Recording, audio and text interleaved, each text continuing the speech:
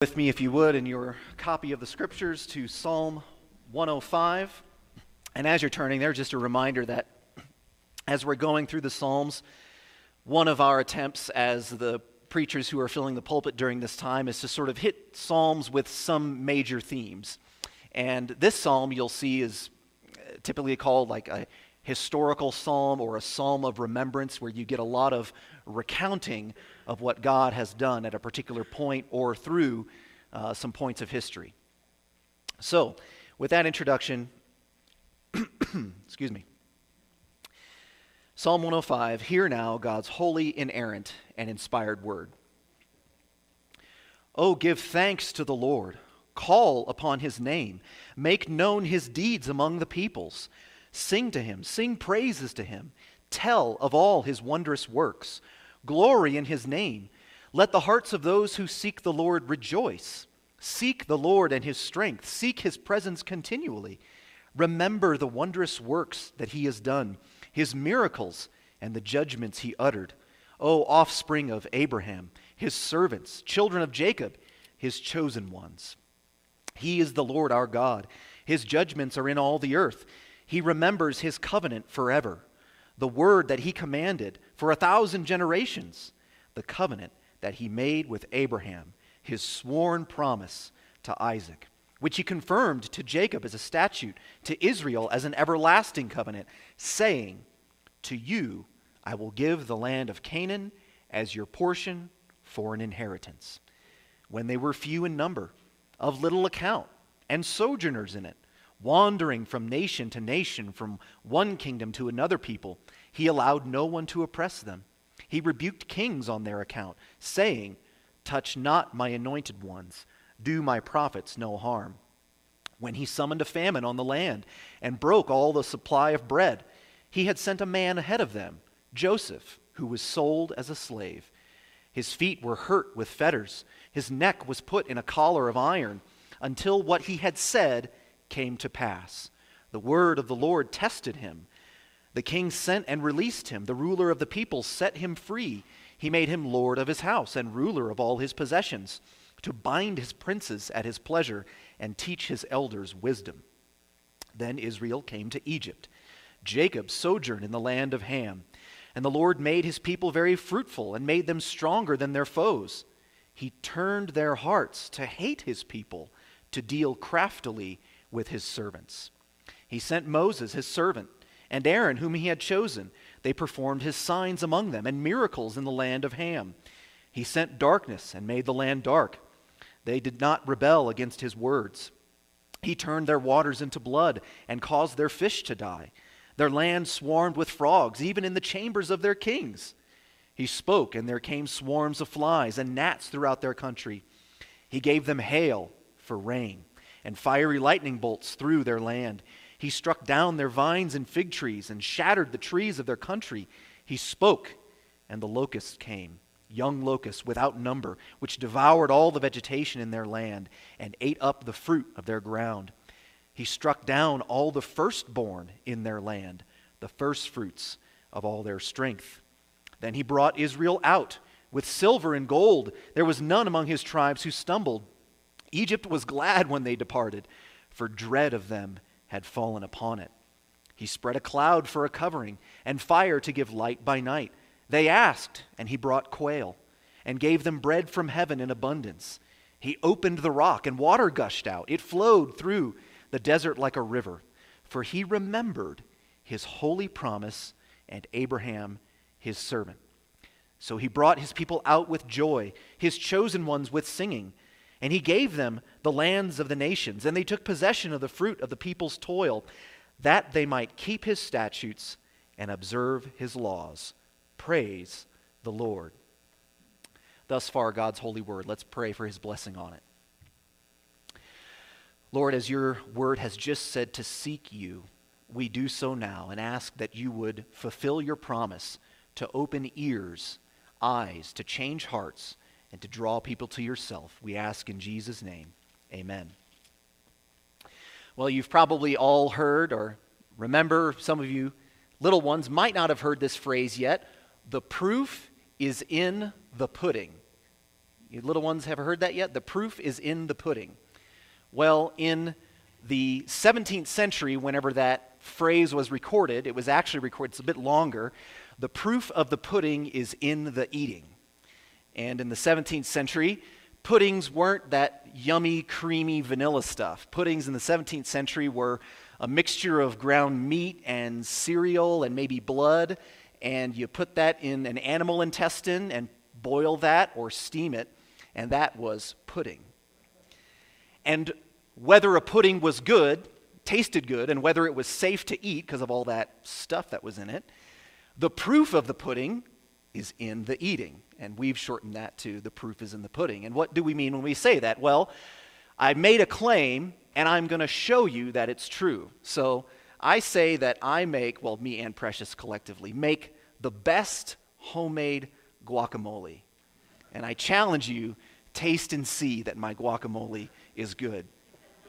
Okay? But it's not just confined to food, right? Someone can say something like, Tom Brady is the greatest quarterback of all time. Now, no matter how much you hate that teams or that guy, the defender is going to say, look at all the rings. The proof is in the pudding. More Super Bowl rings than any other quarterback, right? Well, this psalm tells us, and the scripture in general tells us, to glory in God's name, to praise his name, to seek him, to call upon him, to seek his strength. You know, we as Christians, and when we're in our lives, we are telling others, trust in God. He knows what he's doing. Well, what is the grounds for all of those assertions and those imperatives? The proof is in the pudding. That's what this psalm is, recounting God's wondrous works so that you see that you can have confidence whenever you give thanks and seek God. And so that's what I want you to see as we move through this psalm today, is that the Christian's thanksgiving and confidence is based on God's perfect track record of provision and protection. The Christian's thanksgiving and confidence, the Christian can have thanksgiving and confidence because it is based on God's perfect track record of provision and protection. Now, the outline that you see, I've lifted from Richard Belcher's commentary, and it flows in this way. You have, in verses 1 to 6, you have this summons to praise, this machine gun of imperatives. Seek him, glory in his name, the four major categories. Praise him, seek him, remember his work, make known his deeds. After that, you see there's grounds given for this summons to praise. What's the basis for this summons to praise? Well, it's God's covenant faithfulness. And then in the next three sections, you have Israel, you have the patriarchs going into Canaan. Then you have their time in Canaan, or in Egypt. And then you have their time coming out to Canaan, out of Egypt. So those are the major sections that this psalm covers. So verses 1 to 6, all these imperatives, the general categories that I mentioned, I'm actually going to come back to at the end of the sermon. So we have all these imperatives. There's grounds given for it, but I want us to come back to the imperatives at the end. You could look at it either way. Do these things because this is true. But I'm going to handle it because this is true. Let's do these things. Okay, so just put a pin in verses 1 to 6 for a moment.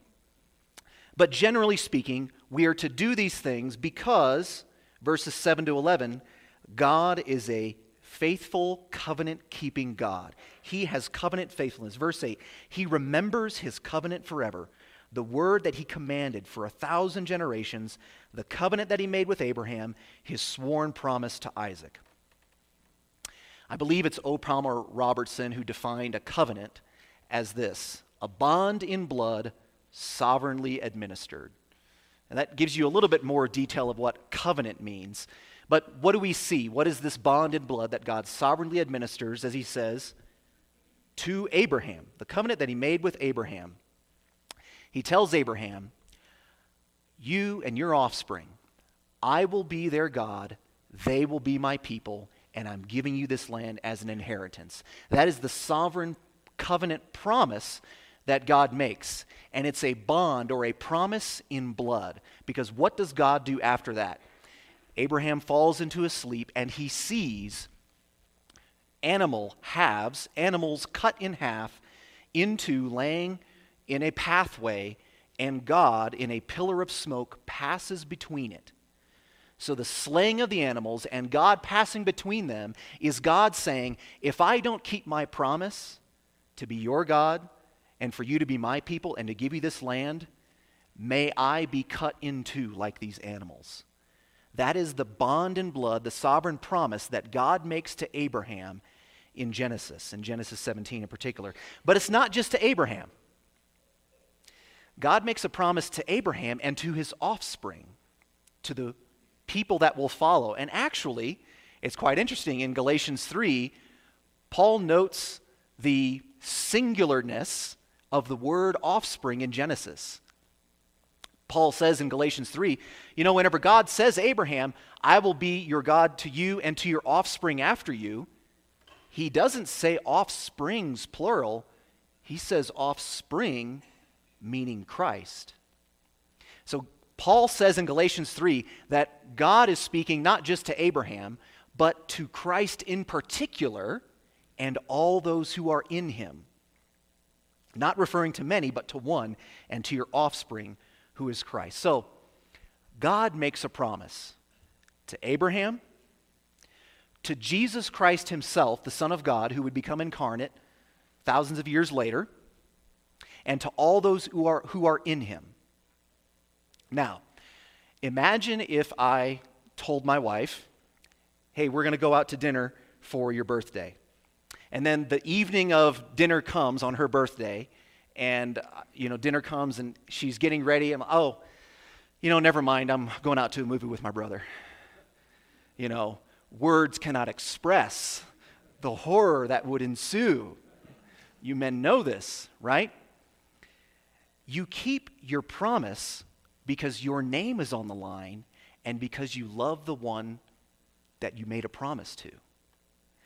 God keeps his promise because his name is on the line and because he loves Jesus Christ and all those who are in him, Abraham and all of his true children who are us, who have faith in Jesus Christ.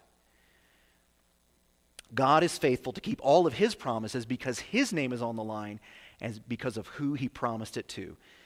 And what part of that promise is what? In verse 11, to you I will give the land of Canaan as your portion for an inheritance. God made this promise to give Israel this land. Well, the church of God, which is Israel, doesn't possess the nation of Israel. What happened to God's covenant promise? It's not confined to a piece of land in the Middle East. To you I will give the land of Canaan as your portion for an inheritance has its future fulfillment in the new heavens and new earth. And God is not going to bring us there. God is going to bring it here. That whenever the resurrection happens, that the heavens will be on earth, that God's dwelling place will be here. God is going to bring it here. And so, whenever you look out there at the world and you see how screwed up it is, and when you look at your own life and you remember how screwed up it is at times, remember God's covenant promise. He will bring a glorified, resurrected church, your body, your soul, and a new heavens here. He's promised to do it. His name's on the line, and he cares about the one to whom he has promised it. He's been faithful to do it before, and he'll do it again. Now we get the sort of, God made these claims, he's made these promises, he's kept his word, here's the proof.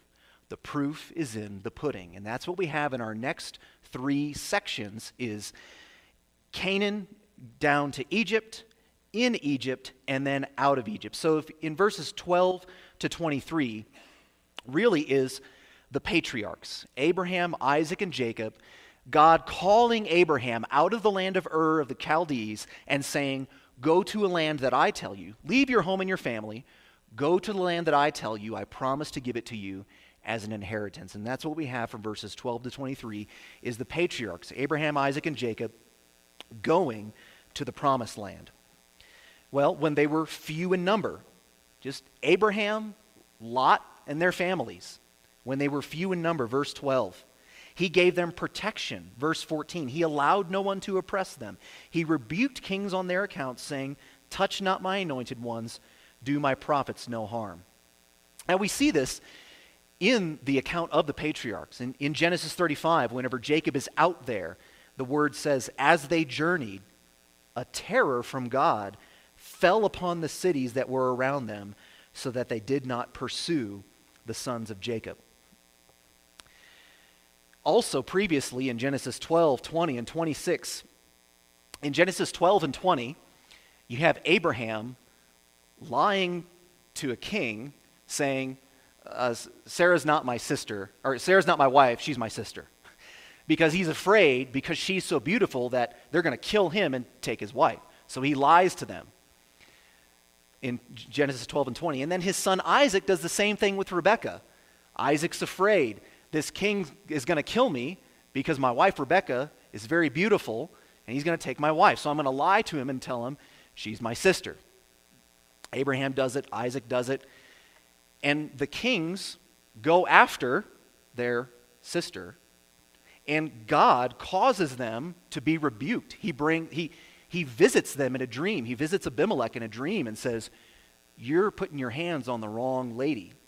He rebukes the kings on behalf of Abraham, even though it came about because of Abraham's fear and stupidity. He lied. He should have had faith in God's protection and said, yes, this is my wife Sarai, or Sarah. But he doesn't. And so what I want you to remember as we think about that account, in particular those times when Abraham and Isaac lacked confidence in God, God still protected them. God protects in spite of our sin. Now, it doesn't give an excuse for our sin, and it shouldn't cause us to be lackadaisical. Well, I can do whatever I want because God's going to cover over me and protect me, just like he did with Abraham. It's not an excuse for that, but I want you to realize that God is faithful even though we aren't. The proof is in the pudding. He did it with Abraham, Isaac, and Jacob. He rebuked kings on their account. Verses 16 to 23, so 12 to 15, you've got sort of Abraham, Isaac, and some of Jacob. You've got Joseph in 16 to 23. This account when Joseph, the son of Jacob, is brought down into Egypt. You see it in verse 16, when he summoned a famine on the land and he broke all the supply of bread, he sent a man ahead of them, Joseph, who was sold as a slave. Isn't this interesting? God's intent is for Israel to go down into Egypt, and he sends a man ahead of them, Joseph. Well, how did Joseph get sent ahead of them? This was God's intent. What happened to Joseph? He's thrown into a pit by his brothers. Verse 18, his feet were hurt with fetters, his neck was put in a collar of iron, until what he had said came to pass. The word of the Lord tested him. God is sovereign over the evil actions of men, and he uses them for his purpose to bring about a good and holy and just end. God sent Jacob through the actions of evil men of having him sold into slavery, put in a prison, and then finally ascending to be second to only Pharaoh alone. The other thing I want you to see is that there is a pattern here. This pattern of Joseph, isn't it the pattern of Jesus Christ? That Jesus condescends, that he is humiliated, and then after his humiliation, he is exalted. Don't we see that with Joseph? 19, until what he had said come to pass, the word of the Lord that tested him, the king sent and released him. The ruler of the people set him free, and Pharaoh makes him lord of all of Pharaoh's house. Pharaoh makes him ruler over all of Pharaoh's possessions. Pharaoh gives Joseph authority to bind Pharaoh's princes at his pleasures and to teach the elders of the house of Egypt wisdom. Jesus Christ, Joseph was sent ahead of Israel in this way. Jesus Christ has been sent ahead of the church in this way, to be humiliated and then to be exalted and to bring his people where God intends, into a land of promise. Well, a couple of things I want you to take away from this section here is not just that there's purpose in the suffering that happens to Joseph and their sovereignty over it, but God uses hard times to draw people to himself, not just in individual lives, but corporately. Notice and remember what happened here. God causes a famine on the land. He's sent Joseph ahead to Egypt. He causes a famine to be in Egypt and in the surrounding nations so that it draws people to this one who has the word of God, Joseph. God uses the terrible hardship and famine of nations to draw people to himself.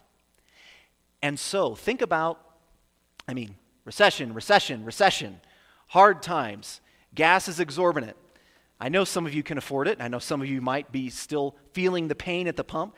But, our recession, how bad it is, whether it's here or whatever, however worse it gets, whatever aspects of famine we might experience, hard times come so that a people would be drawn to God. He uses it to turn their eyes to him. Joseph's brothers have to come to him. The other nations have to come to Joseph. You're the only one who can feed us, because he stored up during the years of famine, or prior to the years of famine. Pray for that as we see nations go through hard times. God is sovereignly working his purposes out. God, would you use this, just like you used the famine, to draw people to the one who really had the word? Use what is happening now, in whatever way the difficulty and the famine is going on in the world. Use this to draw people to yourself. The other thing is not just to remember corporately, but also personally and privately, we can have confidence in God's purposes in our own suffering. He can do this with Joseph. He had a purpose in it. He can do this with Jesus. He did it with Jesus. He can do this with you. There is a perfect track record of bringing someone low and exalting them. That will happen to you perhaps multiple times throughout your life, but there is a perfect track record of a purpose and a plan in us being brought low to eventually be exalted. Even if that's the end of our days, there's a perfect track record of it. We can have confidence in God's purposes in our own suffering. That is from Canaan down into Egypt. Now, this next section, you have their time in Egypt. Verses 24 to 36. While they're in Egypt, verse 24, the Lord made his people very fruitful. He made them stronger than their foes. He turned their hearts to hate his people, to deal craftily with his servants. So first I want you to see here, God is the one who made his people fruitful and strong. He caused them to multiply in the land of Egypt, and then Egypt gets scared. These people are strong and numerous. God caused that. And then, verse 25, this is interesting. We're going to spend a moment here. He turned their hearts. That is, he turned the Egyptians' hearts. He turned the Egyptians' hearts to hate his people, to deal craftily with his servants. And we have to be careful how we understand God's turning of a heart and that heart being turned in the direction of sin.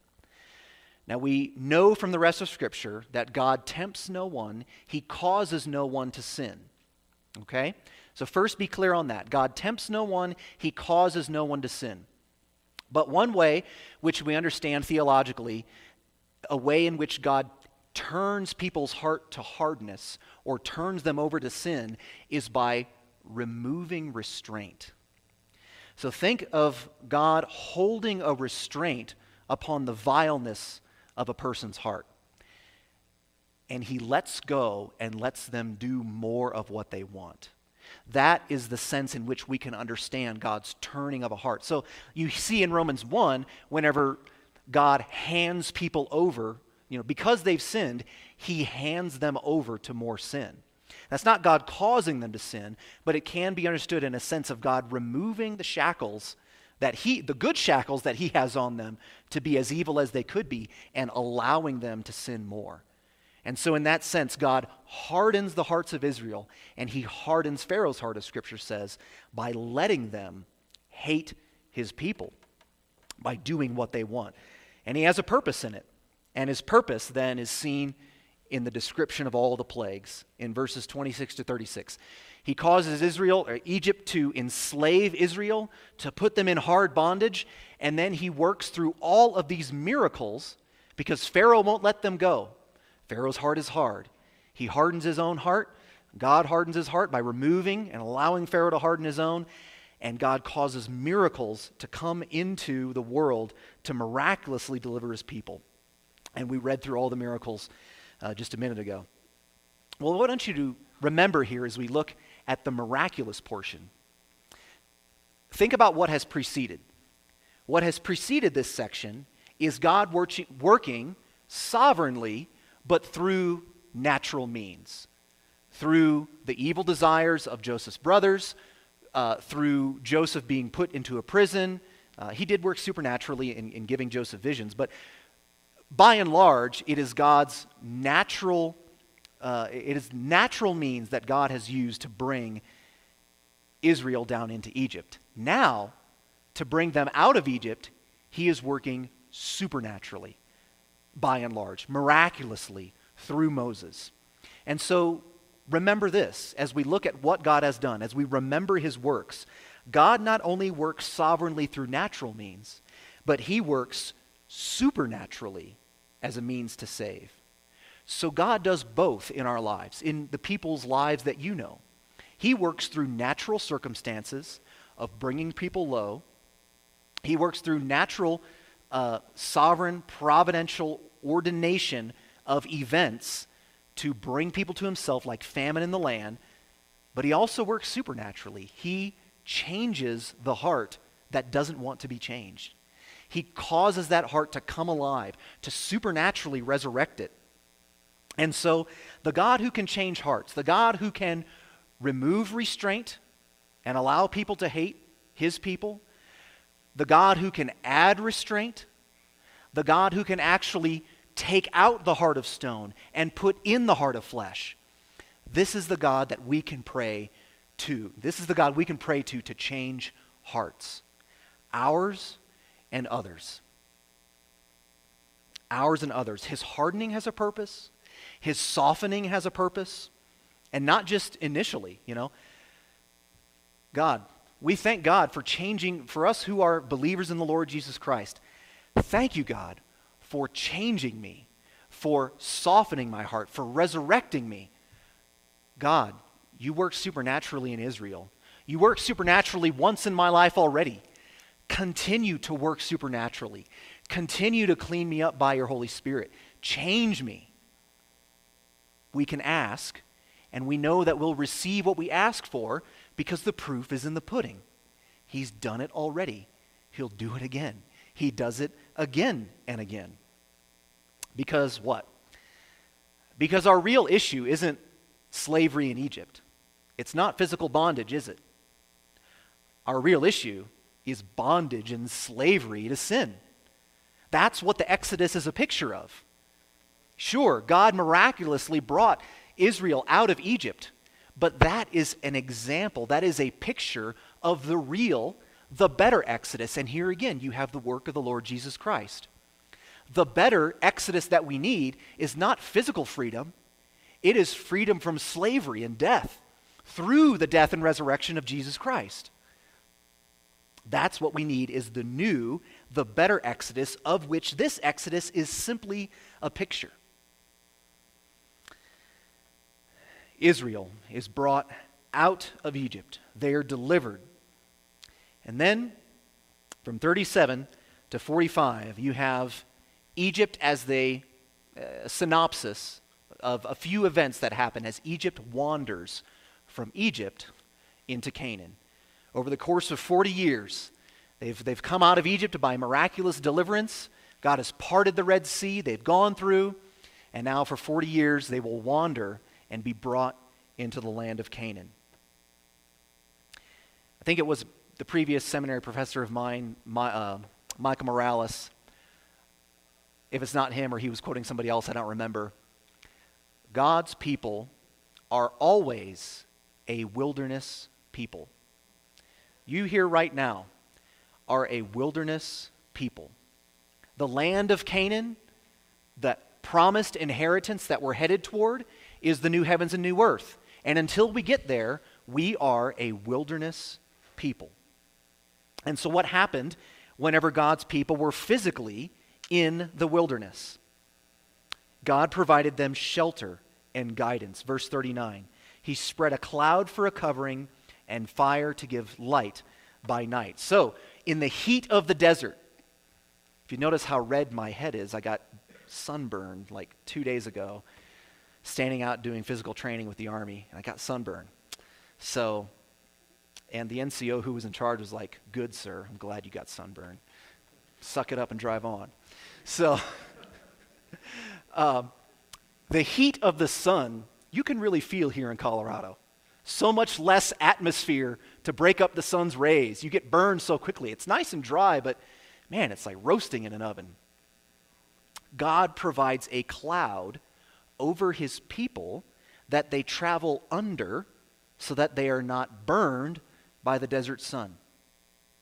At night, whenever it's dark and you can't see anything in the desert, we're so used to living in or near towns, we have so much ambient light, and we have headlights, we have street lights, we can see at night. The desert is dark. There ain't nothing. And so God provides a pillar of fire. So He shelters them, He guides them at night. What else does He do? He gives them food. Verse 40, they asked, and He brought quail, and gave them bread from heaven in abundance. So this is the quail that He delivered, this is the manna that He delivered, and He gives them water. Verse 41, He opened the rock, the water gushed out, it flowed through the desert like a river. There's very little water in the desert, right? So what does God have to do? To keep His people alive, He supernaturally causes water to spring from a rock to provide water, food, shelter, and guidance. Doesn't everybody in here have every one of those things? Food, water, shelter, and guidance. God has provided for you in this wilderness. He's done it before. He's doing it now. He'll do it again. Well, the other thing I want you to remember as we read through this and we think about Israel in the wilderness, God allows a lack to exist. God allows a need that you cannot meet so that you call out to Him so He meets the need. Israel didn't have a bunch of tents. Israel didn't have a bunch of fire to light up the night sky. Israel ran out of food. It's 40 years. I mean, remember, Scripture also records He caused the soles of their sandals to not wear out. He supernaturally maintained their sneakers so that they could walk for 40 years. They didn't have water, so they have to ask for water. Notice, they asked. He brought quail because they were hungry. God allows a need that His people can't meet, so they call out to Him so He meets the need. Think of not just Israel, but think about the needs that you might have. God has allowed that need. And it's a need that you cannot meet in your own strength and your own gumption. But God has done it so you would call out to Him so He would meet the need. Now we know that doesn't happen immediately, right? And we know that we have our own sinful responses mixed in. We know from further, accounts of this time in Israel's wandering that, they sin greedily, in their request for the quail, actually. But the principle still remains. God will answer in his time to meet the need that you have that you cannot meet. The proof is in the pudding. He's done it before. He's done it continually in your life. You can remember those circumstances that he has, and he'll do it again. Well, as we've come to the end, so to speak, of this psalm, we revert back to the beginning, what I said we were going to do in the first place. The concluding applications from verses 1 to 6 that were the initial demands. Because of all of this that God has done, remember his works. Remember what he has done in Israel, in your life. Praise him. Render him praise. Because of what he's done in keeping his covenant promise, he's going to give us the real and full and better exodus out of Egypt, out of sin, that ends with the new heavens and new earth. Seek him. That's one of the imperatives of the first section. Seek him. You have that friend. There's two types of friends that you have. Then they're on a spectrum. You have that one friend that you ask to do something or ask them to meet or ask them to help you, and they're pretty flaky. Like, they're not going to show up. They're going to call you at last minute and cancel. We have those people in our lives. Bless their heart. You have another type of friend. Hopefully, Lord willing, you have another type of friend. That one who is really reliable. When you ask them something, they're going to show up. They're going to show up 10 minutes early. And they're going to stay there as long as they need to help you out with whatever it is. You want that person to be the one to help you because you know they're reliable. They have a track record of helping you again and again and again, and being where they will be, being where they say they will be when they say they're going to be there. This is why we can seek God. The perfect track record of being right where his people need them when they need him. Make known his deeds. If this is who God is and what he's done in Israel's history, if we really believe it, this should flow in us and spill out over us onto the people around us. I call it the greatest movie never seen to end all wars. Steve Johnson and I talked about it this week. You have to see this movie. You have to. I'll take that with a caveat. It's rated R. It's a POW movie, so be careful. All right? But this is a great movie. You have to see it. Zapata's Taco Shop. Where's Craig Odell? We saw each other at Zapata's Taco Shop this week. These tacos are awesome. You have to go there. We say those things about, movies and food and things that we really love. If this is who God is, you have to know him. This is what you have to tell people around you. This is who God is. This is what he's done. And not just in redemptive history with Israel. This is what he's doing in redemptive history with me. Do you remember that your life is a part of redemptive history? It's not recorded in Scripture like this, but what is happening are the deeds of God in your life. That is redemptive history that needs to be recounted to other people who can hear, this is how God has worked in my life. You have to trust and know this guy, this God, who provides salvation in Jesus Christ by simple faith in him. He forgives our sins and gives us righteousness. Well, we have a lot of excitement whenever we see our loved one come home, don't we?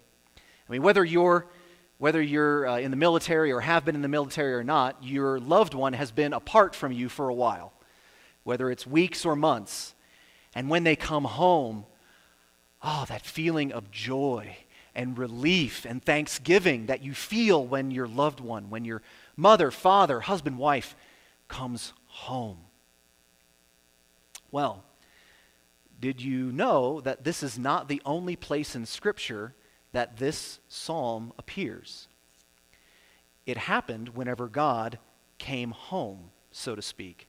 Whenever the Ark of the Covenant was being brought to Jerusalem, David tells his people, then on that day, this is 1 Chronicles 16, the Ark is coming to Jerusalem. Then on that day, David first appointed that thanksgiving be sung to the Lord by Asaph and his brothers. And then you have Psalm 105, 1 to 15, verbatim, there in 1 Chronicles 16.